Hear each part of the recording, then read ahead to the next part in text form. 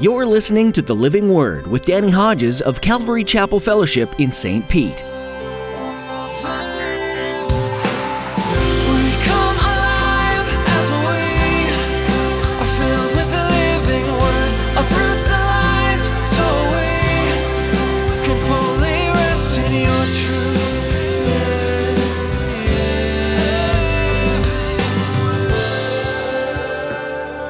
I've not stopped giving thanks for you and remembering you in my prayers. He will go on to write in Ephesians, I want you to know the height, the depth, the width, the breadth of the love of Christ. I am convinced that what it looked like for the church of Ephesus and any church to lose their first love, they don't love one another like they used to. Jesus said that the world will know that we're His disciples by our love for one another. It's a love for others that comes when we follow Christ and we see people the way that He sees them. But what happens when we lose that love? Pastor Danny today will discuss what it means to love people like Jesus does and what it means to lose that, just like the Ephesians did. God is calling us today, just as He called the church of Ephesus so long ago, to come back to God's value and to care for the people of the world. He wants us to love each other. Now here's Pastor Danny in the book of Revelation chapter 2 with today's edition of The Living Word.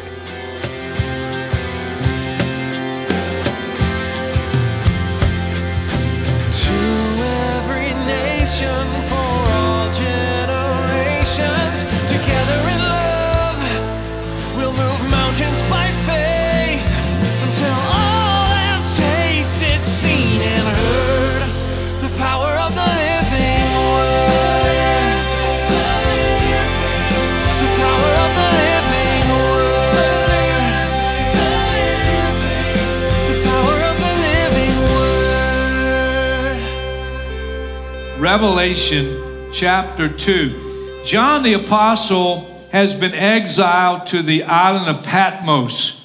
Domitian, who was ruling at the time, tried to have John killed by boiling him in a vat of oil. God did a miracle. That's at least what how the story goes. And John miraculously survived. And so Domitian, not knowing what to do, said, I'll get rid of this guy somehow. And he banished him to the island of Patmos.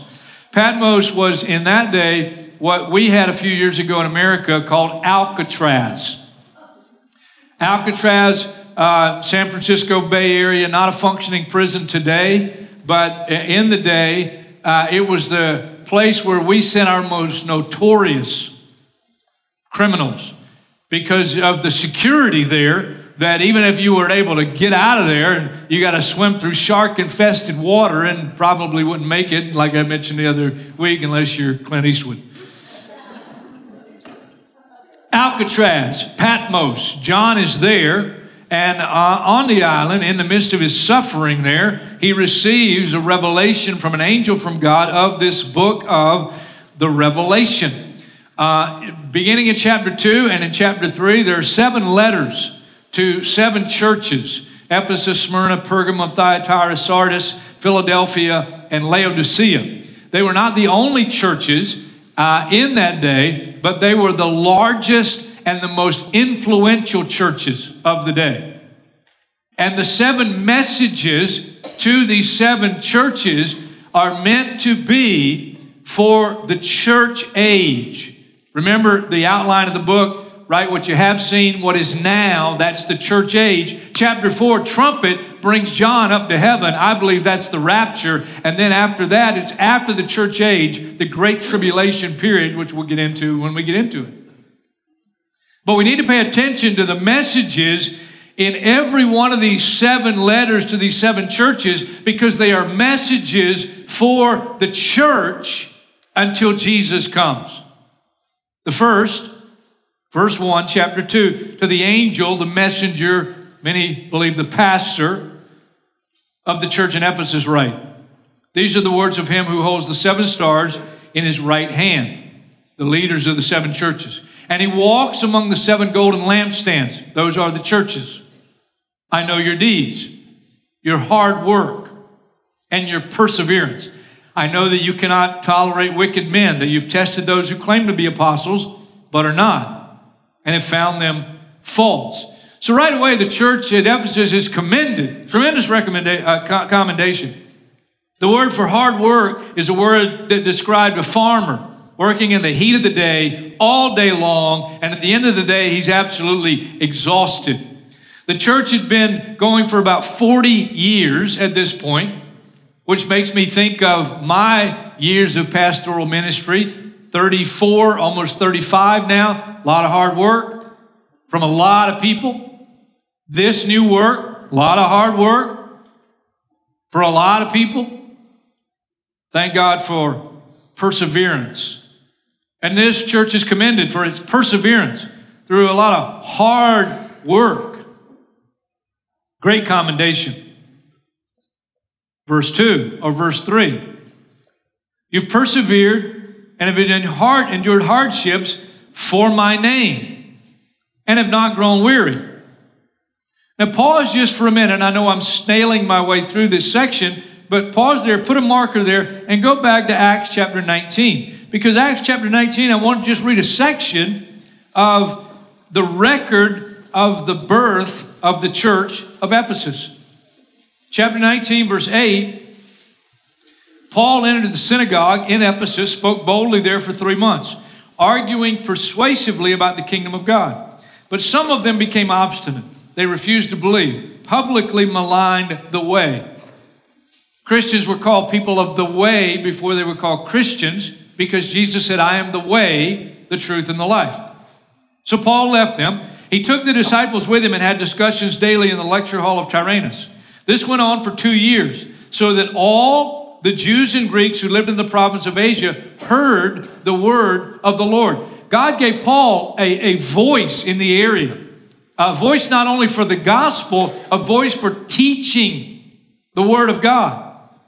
They were a well-taught people, a well-taught church. He spent about 3 years, more than just about anywhere else he went, with this church, teaching them, well-taught. When you read on in the chapter, you find that there was revival. People that were involved in sorcery came and brought their sorcery books. And you read, for example, verse 19 of chapter 19, a number who had practiced sorcery brought their scrolls together, burned them publicly. Publicly. That took some guts. When they calculated the value of the scrolls, the total came to 50,000 drachmas. Drachma was an average day's wages. 50,000 times an average day's wages. That's a book burning. It was a public testimony. We've repented. We're not believing this stuff anymore. We're not doing this anymore. And then a riot breaks out. Because one of the things that the revival did in Ephesus is it caused people who are worshiping the great goddess Artemis to now stop worshiping her. So they're getting rid of their sorcery scrolls. They're getting rid of their idols. Well, the people selling these idols didn't like it, so a riot breaks out. Here's the point. Ephesus, great revival with great opposition. And the commendation here in Revelation 2 by Jesus to this church.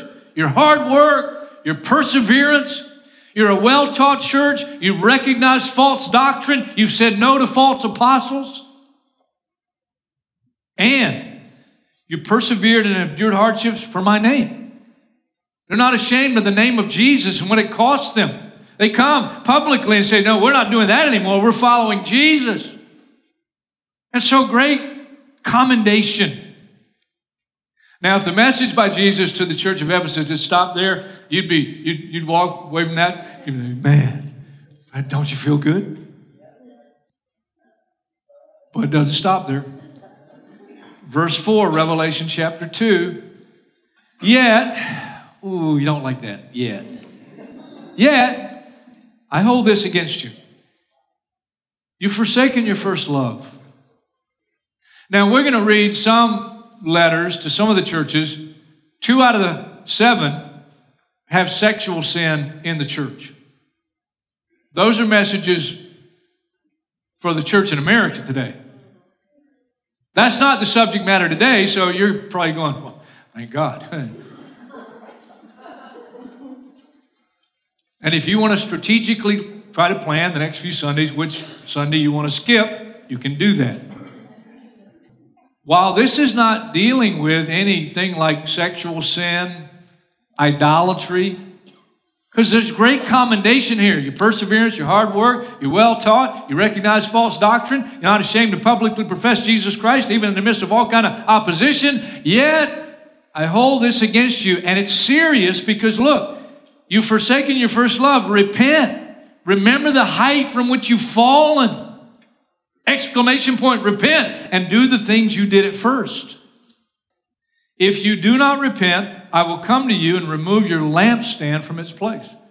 What that means practically is the testimony that you have had as a church for Jesus Christ, you will no longer have. They would continue their meetings, continue their operation, but they would lose their testimony. But you have this in your favor. You hate the practice of the Nicolaitans, which I also hate, Jesus says.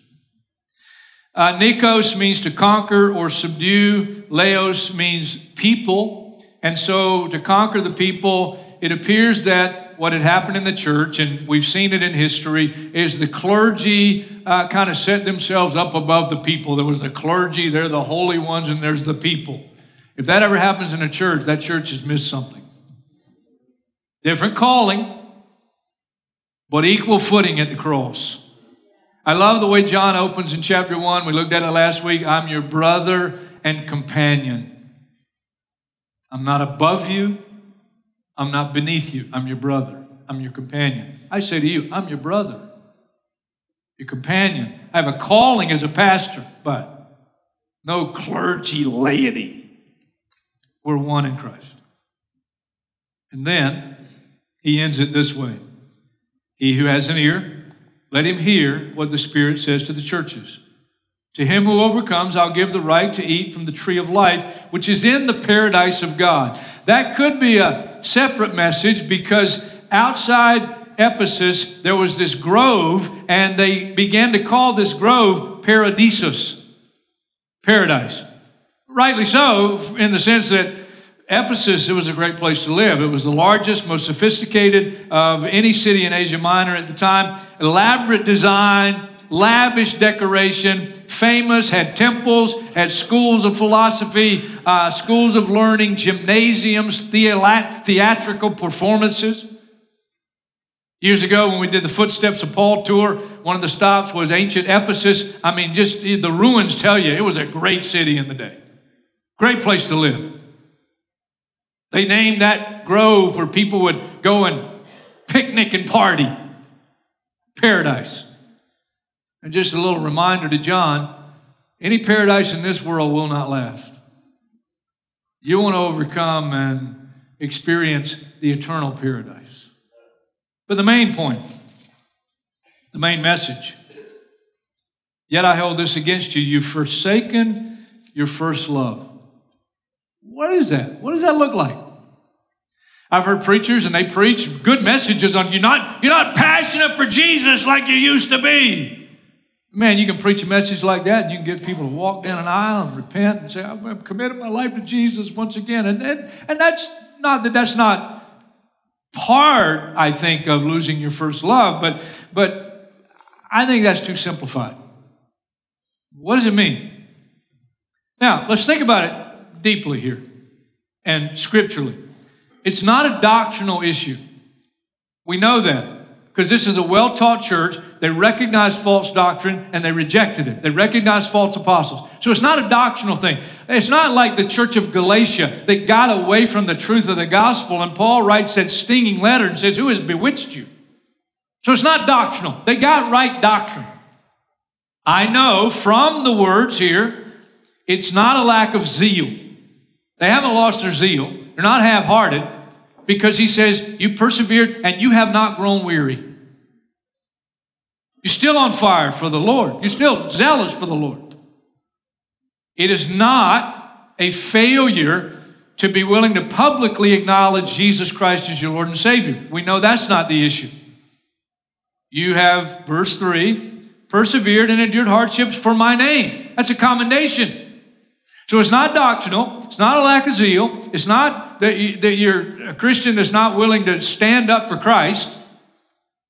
I think one of the key clues, a lot of key clues, you find in a letter that the apostle wrote to the church of Ephesus about 5 to 7 years after God used him to plant the church, to birth the church. The book of Ephesians. And so you go to Ephesians, and I think right in the first chapter, tremendous clue. What does it look like to forsake your first love as a church? Chapter 1, Ephesians, verse 15. For this reason, ever since I heard about your faith in the Lord Jesus and your love for all the saints, I've not stopped giving thanks for you and remembering you in my prayers. He will go on to write in Ephesians, I want you to know the height, the depth, the width, the breadth of the love of Christ. I am convinced that what it looked like for the church of Ephesus and any church to lose their first love, they don't love one another like they used to. Now, again, a little bit of historical background I think will be helpful. Ephesus was the main seaport of Asia Minor. As a result, it was very multi-ethnic. There were Egyptians, Romans, Persians, Syrians, Jews, and mutts. Very multi-ethnic.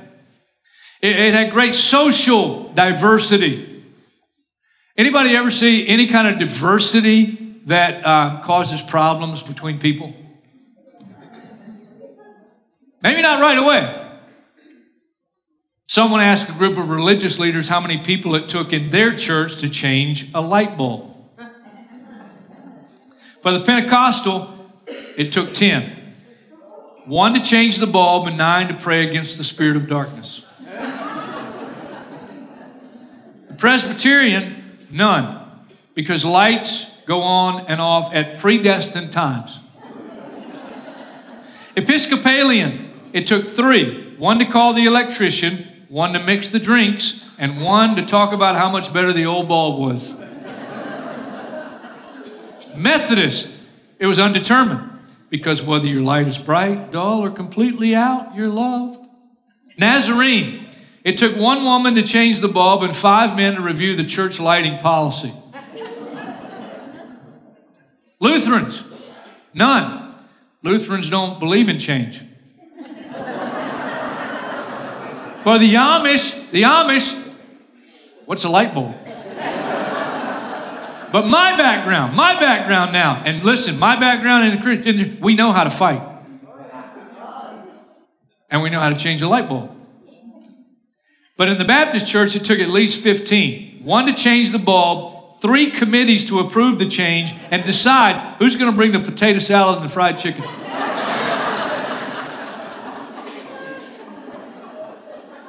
And if I had to do over again, I wouldn't even use that illustration.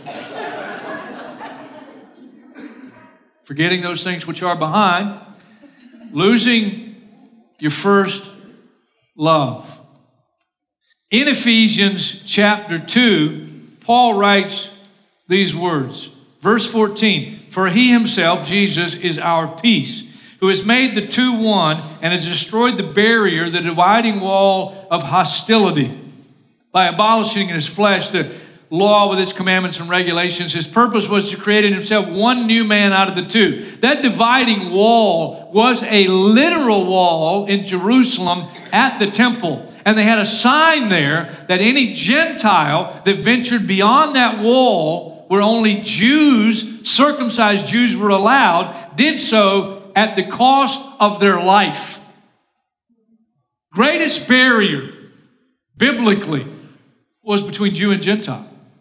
Here's a Jew coming in, plants the church in Ephesus, and you got this multi-ethnic, multi-social diversity, and that becomes a challenge.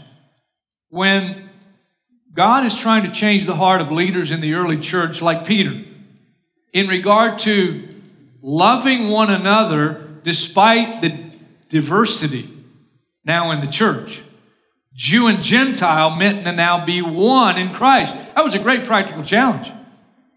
Remember when in Acts chapter 10, Peter gets the sheet let down from heaven, all kinds of unclean animals, and the message is, get up, Peter, kill and eat. Peter's like, never been unkosher in my life. I'm not going to start now. And of course, God's trying to teach him a lesson. And third time he gets the vision, then these men show up, inviting him to an uncircumcised Gentile centurion named Cornelius. Peter gets to Cornelius' house, enters the house. It's filled with uncircumcised Gentiles. Here's what Peter says. Acts chapter 10, verse 28. It is against our law for a Jew to associate with a Gentile or visit him. I don't know if you've ever thought and realized that when Peter obeyed God and walked into Cornelius' house filled with a bunch of uncircumcised Gentiles, not only was that a tremendous step in his personal growth in Christ, to now not look at an uncircumcised Gentile as he is holier than them. The level playing field at the cross, Jew, Gentile, rich, poor, black, white, yellow, red, doesn't matter. But when Peter did that, not only was that a tremendous step of faith and growth for him personally, he broke the law. He broke the law.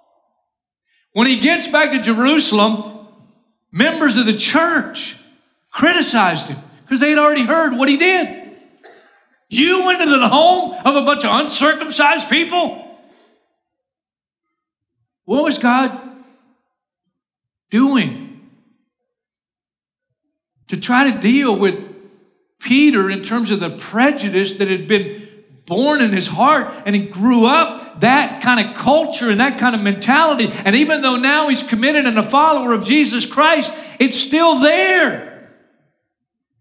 And if the love of Jesus Christ is ever going to shine through Peter as a leader of the early church, he's going to have to repent. He's going to have to realize, I'm not more holy than them because I'm Jewish. I'm not more holy than them because I'm circumcised. Because it doesn't matter my race. It doesn't matter my social status. It doesn't matter those things. It matters that Christ is now the center of my life.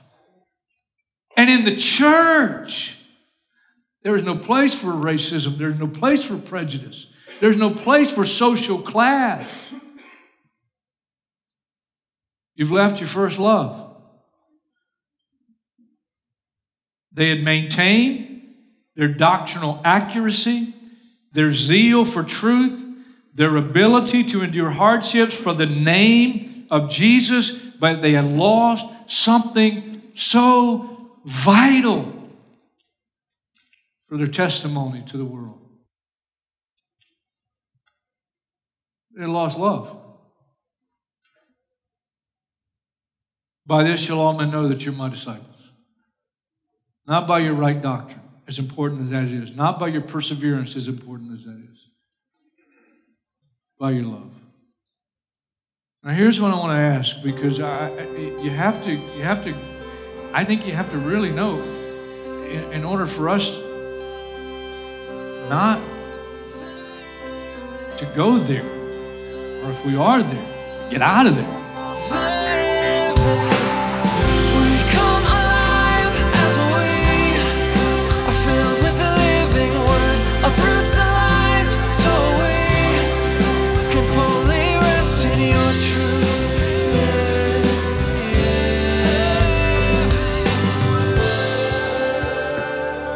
You've been listening to The Living Word with Pastor Danny Hodges, a ministry of Calvary Chapel Fellowship. Sometimes life circumstances hit hard, and they can leave us wondering where God is. But rest assured, the Lord never leaves or forsakes. As we study the book of Revelation, it's full of evidence of the Lord's faithfulness. Though the world often looks dark, Jesus brings so much light. Trust in Him. Are you facing an unexpected or frustrating situation today? There's strength in lifting one another up in prayer, and we would be honored to do that for you. Send us an email at info@ccfstpete.church. That's info@ccfstpete.church. Would you also pray for us here at the Living Word? As our ministry grows, we always want to make sure that we're seeking Jesus first and our ideas second. His guidance is what we need. Would you pray that we would recognize His voice always? Thanks for praying. If you live in or near the St. Petersburg area and you don't yet have a church to call home, we would love to be that space for you. Check out ccfstpete.church for the latest service times, or to find out how you can join us online if you're not in the area. Thanks for tuning in today. Join us again next time to hear another message from this study in the book of Revelation, right here on the Living Word.